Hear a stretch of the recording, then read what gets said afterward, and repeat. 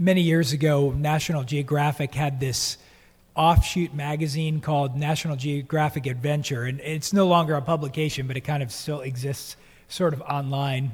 And I remember back then I was reading one of the article, because as you guys know, I was into mountaineering and climbing and mountain biking and all types of outdoorsy things. So it was kind of a fun magazine for me. But one time they did an article, and it was the 100 greatest adventure books ever written. And I was kind of looking through the list, and I'd actually recognized some of the titles, because all the titles I had read had been generally just climbing related stuff or mountaineering related things. But there's a number of those titles on there. And some of you, I'm sure, have read at least Into Thin Air by Jon Krakauer, which is one of the books on that list. And many others like Kon-Tiki and The Worst Journey of the World, about one of the polar explorations, and The Right Stuff. There's many, many titles on there, but it's a really great list. So some years ago, I just decided that I was like, let me branch out and read just more than the mountaineering versions of these things. And so I was like, I'm going to try to read this whole list someday. So I still have a ways to go, but I have read about 40 out of the 100. So I'm making my way slowly there. But one of the books on there, though, is about the journey of Ernest Shackleton and his crew to the South Pole. And they famously had a ship called the Endurance, and the Endurance got stuck. This is in 1915. It got stuck in the pack ice. And what ended up happening was that, they were living there for a little while, knowing that eventually the pack ice was probably going to crush this ship. And so they had to just prepare by offloading a bunch of the survival supplies that they need, their dog teams, and, building like small boats that they had and different things like that. And so a really hardy group of men were on that mission. And so famously, it said that Ernest Shackleton put an ad out in the paper before he did that expedition. Now, there's some question on whether or not this ad is legend or not anyway, but it certainly captures the spirit of the journey. But this was the ad. It read, "Men wanted for hazardous journey, small wages, bitter cold, long months of complete darkness, constant danger, safe return doubtful, honor and recognition in event of success." And I thought, this is a lot like the priesthood. Yeah. And in the end, though, over 5,000 men responded to this ad and wanted to be a part of that. And I say that because I think that one of the most important things about just our lives in general, and certainly of the priesthood, is this idea of raising a high bar for us to reach for.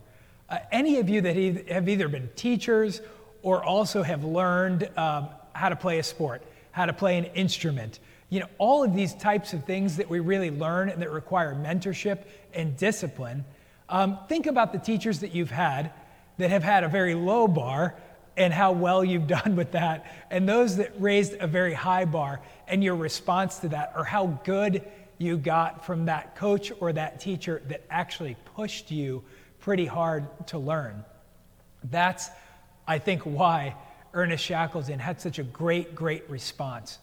Was because deep within inside each of us, I think, is a yearning to actually do something great, something unique.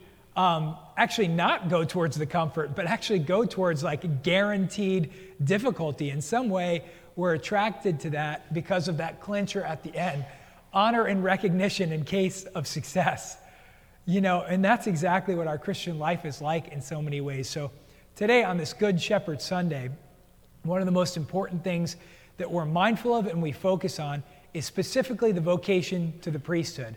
But as I speak about vocations to the priesthood, I also want to impress on all of us that many of the things that I say about vocations to the priesthood also go for vocations to religious life as well for women. And so, I'm talking about all religious vocations, whether you're called to be a nun, a religious sister, or a priest, or a friar, or a brother. I'm specifically talking about priesthood in many of these instances. But when I encourage you to cultivate vocations, I'm talking about all vocations to religious life, because they're so important, and we are fighting against a culture right now that has zero interest in cultivating religious vocation. And so when I think about my life, they call me an older vocation. So I'm kind of an old man, right? I was ordained at 30, the ripe old age of 39 years old, older vocation. I was actually the second oldest guy in my class in Rome, so second oldest guy in a class of about 50 guys when we first started out.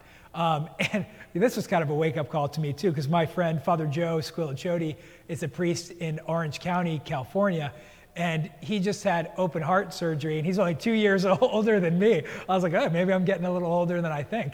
But he was, we were the two oldest in my class. And then Father Carey was ordained at 26 years old, which is actually the youngest you're allowed to be ordained in these days. Canonically, that's the youngest you can be ordained. So he was way ahead of the curve for me.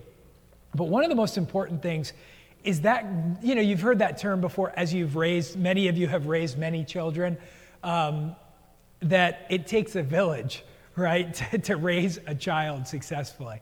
I was just like, it takes way more than that to raise a priest successfully. But I will say this, it starts in your home. It really starts in your home. I still remember right before I was about to ship out to Rome, I had dinner with Archbishop Vlasny at Nona Amelia's, just here in Beaverton. And I was just like, Archbishop, any advice? Like, is there some advice you can give to me before I go?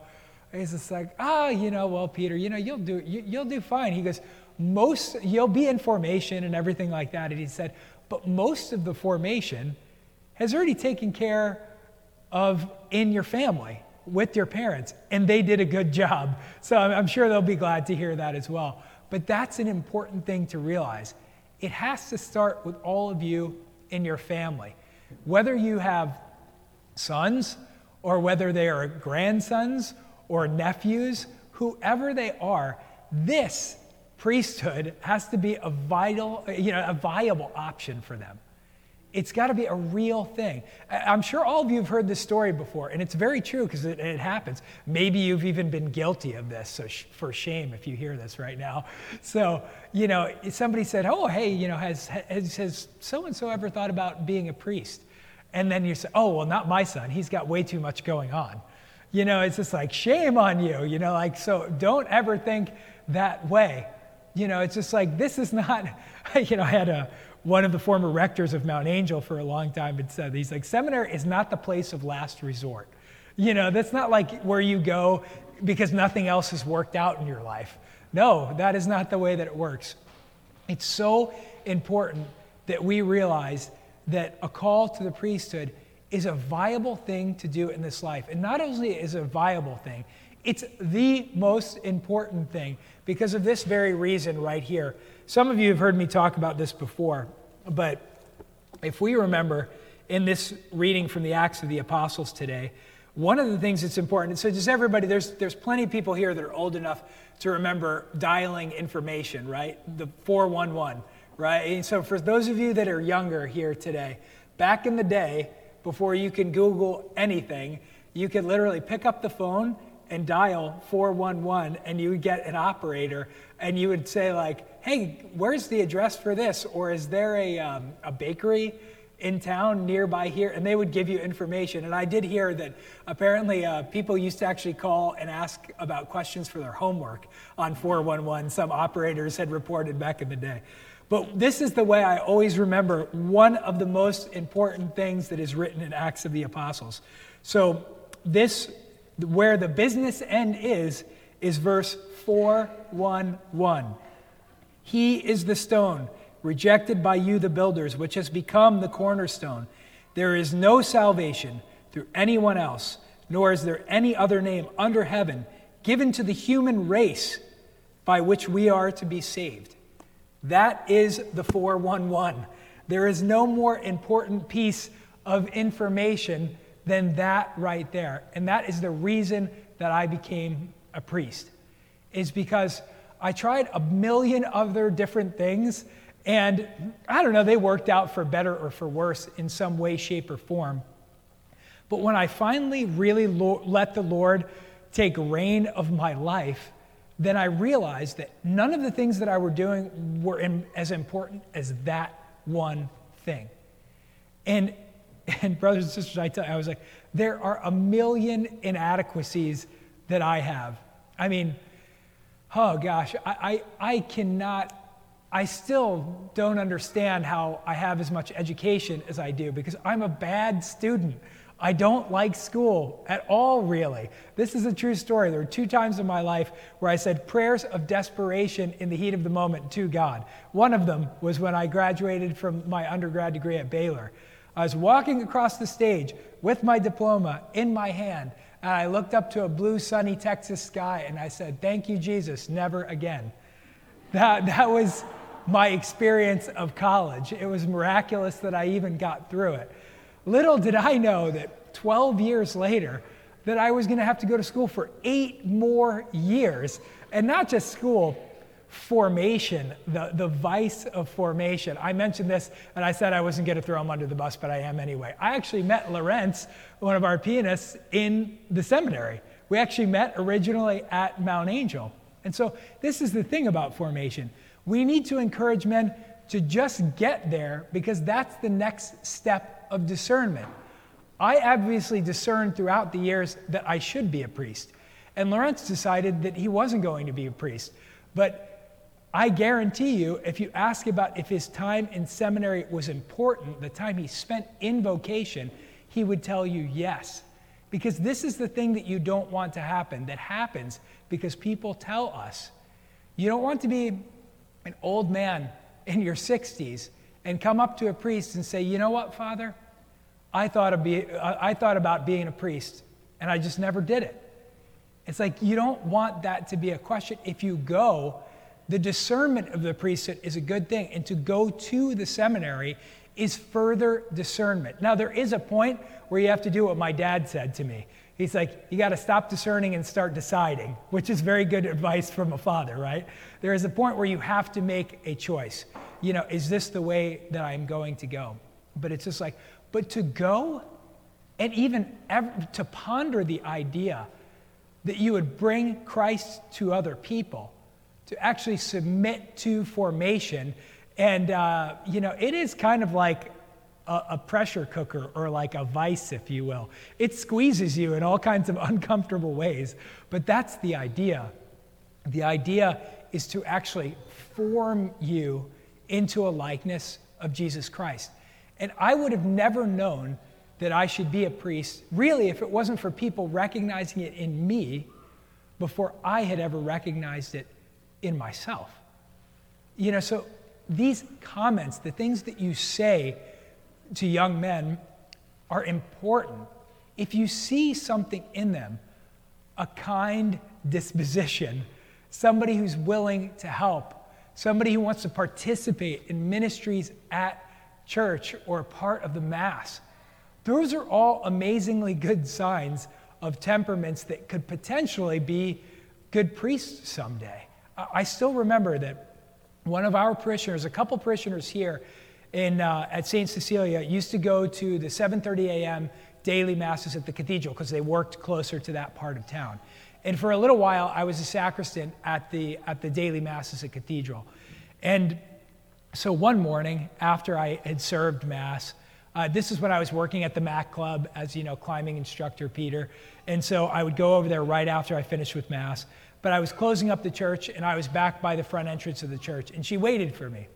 And she had her hands over her heart and said to me, "I just want you to know that you serve the Mass so reverently, and it means so much to me." And that comment that she said to me meant so much to me. But I was trying my very best to do that one very thing, is to serve as worthily as I can serve something so as important as the Mass. But she saw something in me that I didn't necessarily even see in myself. So it was extremely important that she actually said it to me. On another occasion, some of you may have known her, but for many years, there was an Irish Franciscan sister that took care of the household of the bishop there at the cathedral. And she did so for Cardinal Leveda, God bless his soul, and then also for Archbishop Vlasny. She was there for, I think about 15 years or so doing that. And she would often read at the daily masses and different things like that. Well, one day after the Mass, I was praying my rosary and kneeling in the pew, and she walked in my pew. Nobody else was really there. It was like a couple people praying still. And she walked in front of my pew, walked by, and with my hands, clutching my rosary, she put her hand over my hand holding my rosary, and she said, "You're such a centered young man." And I was thinking, sister, it couldn't be further from the truth, at least at that moment in my life. But again, there was something that she saw in me, a prayerful demeanor, a desire to actually be with God and to pray to God. On yet another occasion, God rest his soul, Father George Wolfe was the rector at the cathedral at that time. And he was way more subtle about things like this. But I was sitting there in the pew, praying my rosary after Mass, and there's a book about vocations to the priesthood called To Save 1,000 Souls. And he just walked by and he put it at the end of the pew. And so, but many different subtle ways that people have suggested these things to me. But that was so very important to me because people noticed it in me, and I needed to start looking back on my life and notice it myself. My other prayer of desperation. Many of you know that one of the most profound stories of my life is when I was a young man, when I was 20 years old. I was engaged to be married, but my fiancée, she passed away from brain cancer. And that whole experience for me was also a very deep part of my vocation to the priesthood as well, just experiencing her life and her death. And, because I was a young, stupid man, they asked me if I wanted to speak at her memorial service, and I was like, of course, which was like the worst thing I could say because emotionally I wasn't really prepared to do so. But of course, there was a young enough bravado in me that I said, yes, of course. And so this was on a chapel on Baylor's campus, and there were about 400 people there. Her family, all of my friends, a ton of our professors and stuff like that. It was certainly the biggest crowd I will have ever spoken to at that point in my life, this 400 people that was there. And I was so nervous, and I remember walking up to the ambo and prayer of desperation. Well, I guess it was more like a lectern or a podium, not really an ambo, but I was walking up to it and I said, "Lord, if this is your way of getting me over public speaking, I am not a fan." But I tell you what, brothers and sisters, I stood up there and a wave of calm came over me, and I have never been afraid to speak publicly ever since that moment. And I started looking back on my life at my gifts and talents and also my inadequacies. And I was having a real hard time juggling whether or not I was worthy or I was capable of doing it. I say this to young people. I already told you that I was a bad student, but I say this to young people all the time about my discernment journey. I was in the top half of the bottom half of my class, which puts that squarely just below the middle. It was not a happy academic experience for me. And that was hard for me in seminary because I often asked myself the question of whether or not I was even smart enough to be a priest in the first place. One of the same question that the patron saint for parish priests, St. John Vianney, asked himself. They didn't even know if he had enough ability in Latin to even become a priest. And yet he is our patron. It's an amazing thing. God can overcome, super abundantly overcome for the things that we lack. I don't know how he does it, but somehow he does it. We hear that from St. Paul. Recall this famous verse from St. Paul where he says that he had a thorn in his flesh. We don't exactly know what the thorn in Paul's flesh was, but it was some sort of inadequacy in his life. And he begs the Lord 3 different times to remove that thorn in his flesh. But then he says, but the Lord did not see fit to do so that I would rely on him. Not that he could do everything on his own. And so with this thorn in the flesh, Paul became one of the most powerful apostles and evangelists that the world has ever known. He can super abundantly provide for us in our inadequacies. And that is exactly what he has done in my priesthood. Sometimes I have no idea how I made it through all those years of seminary, if not for the grace of God and for your prayers. Those of you that pray for vocations, that pray for priests. Because I guarantee you, out there in the world and culture right now, people are saying, you should not do this. Why would you be a priest? Why would you be unhappy? And that's the great fear. The great fear is that, as Archbishop Blasny used to say, he said, when you give your life to the Lord, don't be afraid when he takes it, and stuff. And that's very true. You give your life to the Lord. But I tell you what, brothers and sisters, I am the most happy I have ever been in my 41 years of existence as a priest. I really am. I've always been kind of a happy person in general, but I feel fully myself like this, actually being here with all of you. And I don't know, this is how it works. Some people are called to be priests when they're young, and they know that. And then some people go out and decide to be fishermen, and then they get reassigned later in life. That's my story. That's how it worked for me. When I was at Immaculate Conception, before I returned to Rome to finish my studies, there was a young man working with me there as a part of the parish staff. And I said to him one day, I don't know, I guess I've just gotten emboldened with these kinds of things. I was like, have you ever just, thought about being a priest? And it looked like somebody sucker punched him, like he couldn't breathe for a moment or something like that. Because it was something that was occurring to him, but nobody ever said it to him. Now, God willing, he's going to enter formation at Mount Angel this fall. But I tell you what, if we don't often talk about the struggles and the reasons why he's thinking about not to go. Because the culture of our world is like a gigantic anchor.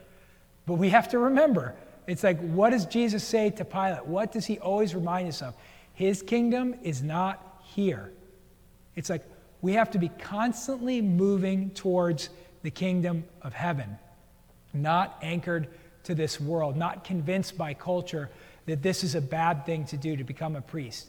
It's in fact one of the best things that a young man can do.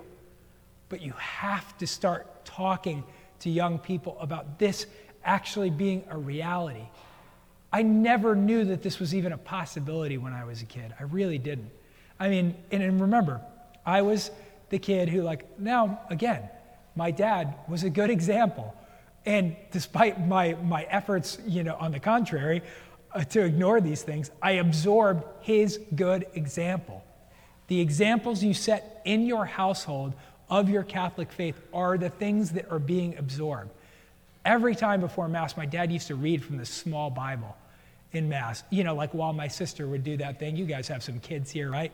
We would play that game, where we would hold each other's hand and we try to squeeze it harder than the other person. Things like this. Very well-behaved children at church for future priests, right?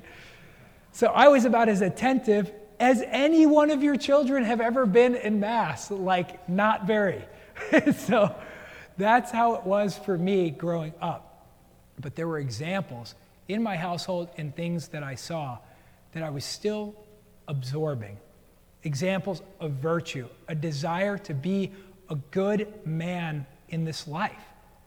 If you do these things in your household, then you will never have to worry about the parish priest that you will inherit.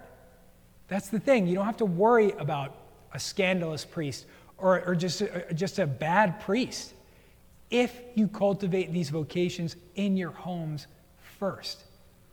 Because you'll know the men that you're putting back out into this archdiocese to serve you someday. You'll know who they are. You'll have observed their good character and encouraged it along the way so that they say yes. Like our Blessed Mother Mary, fiat, let it be done to me.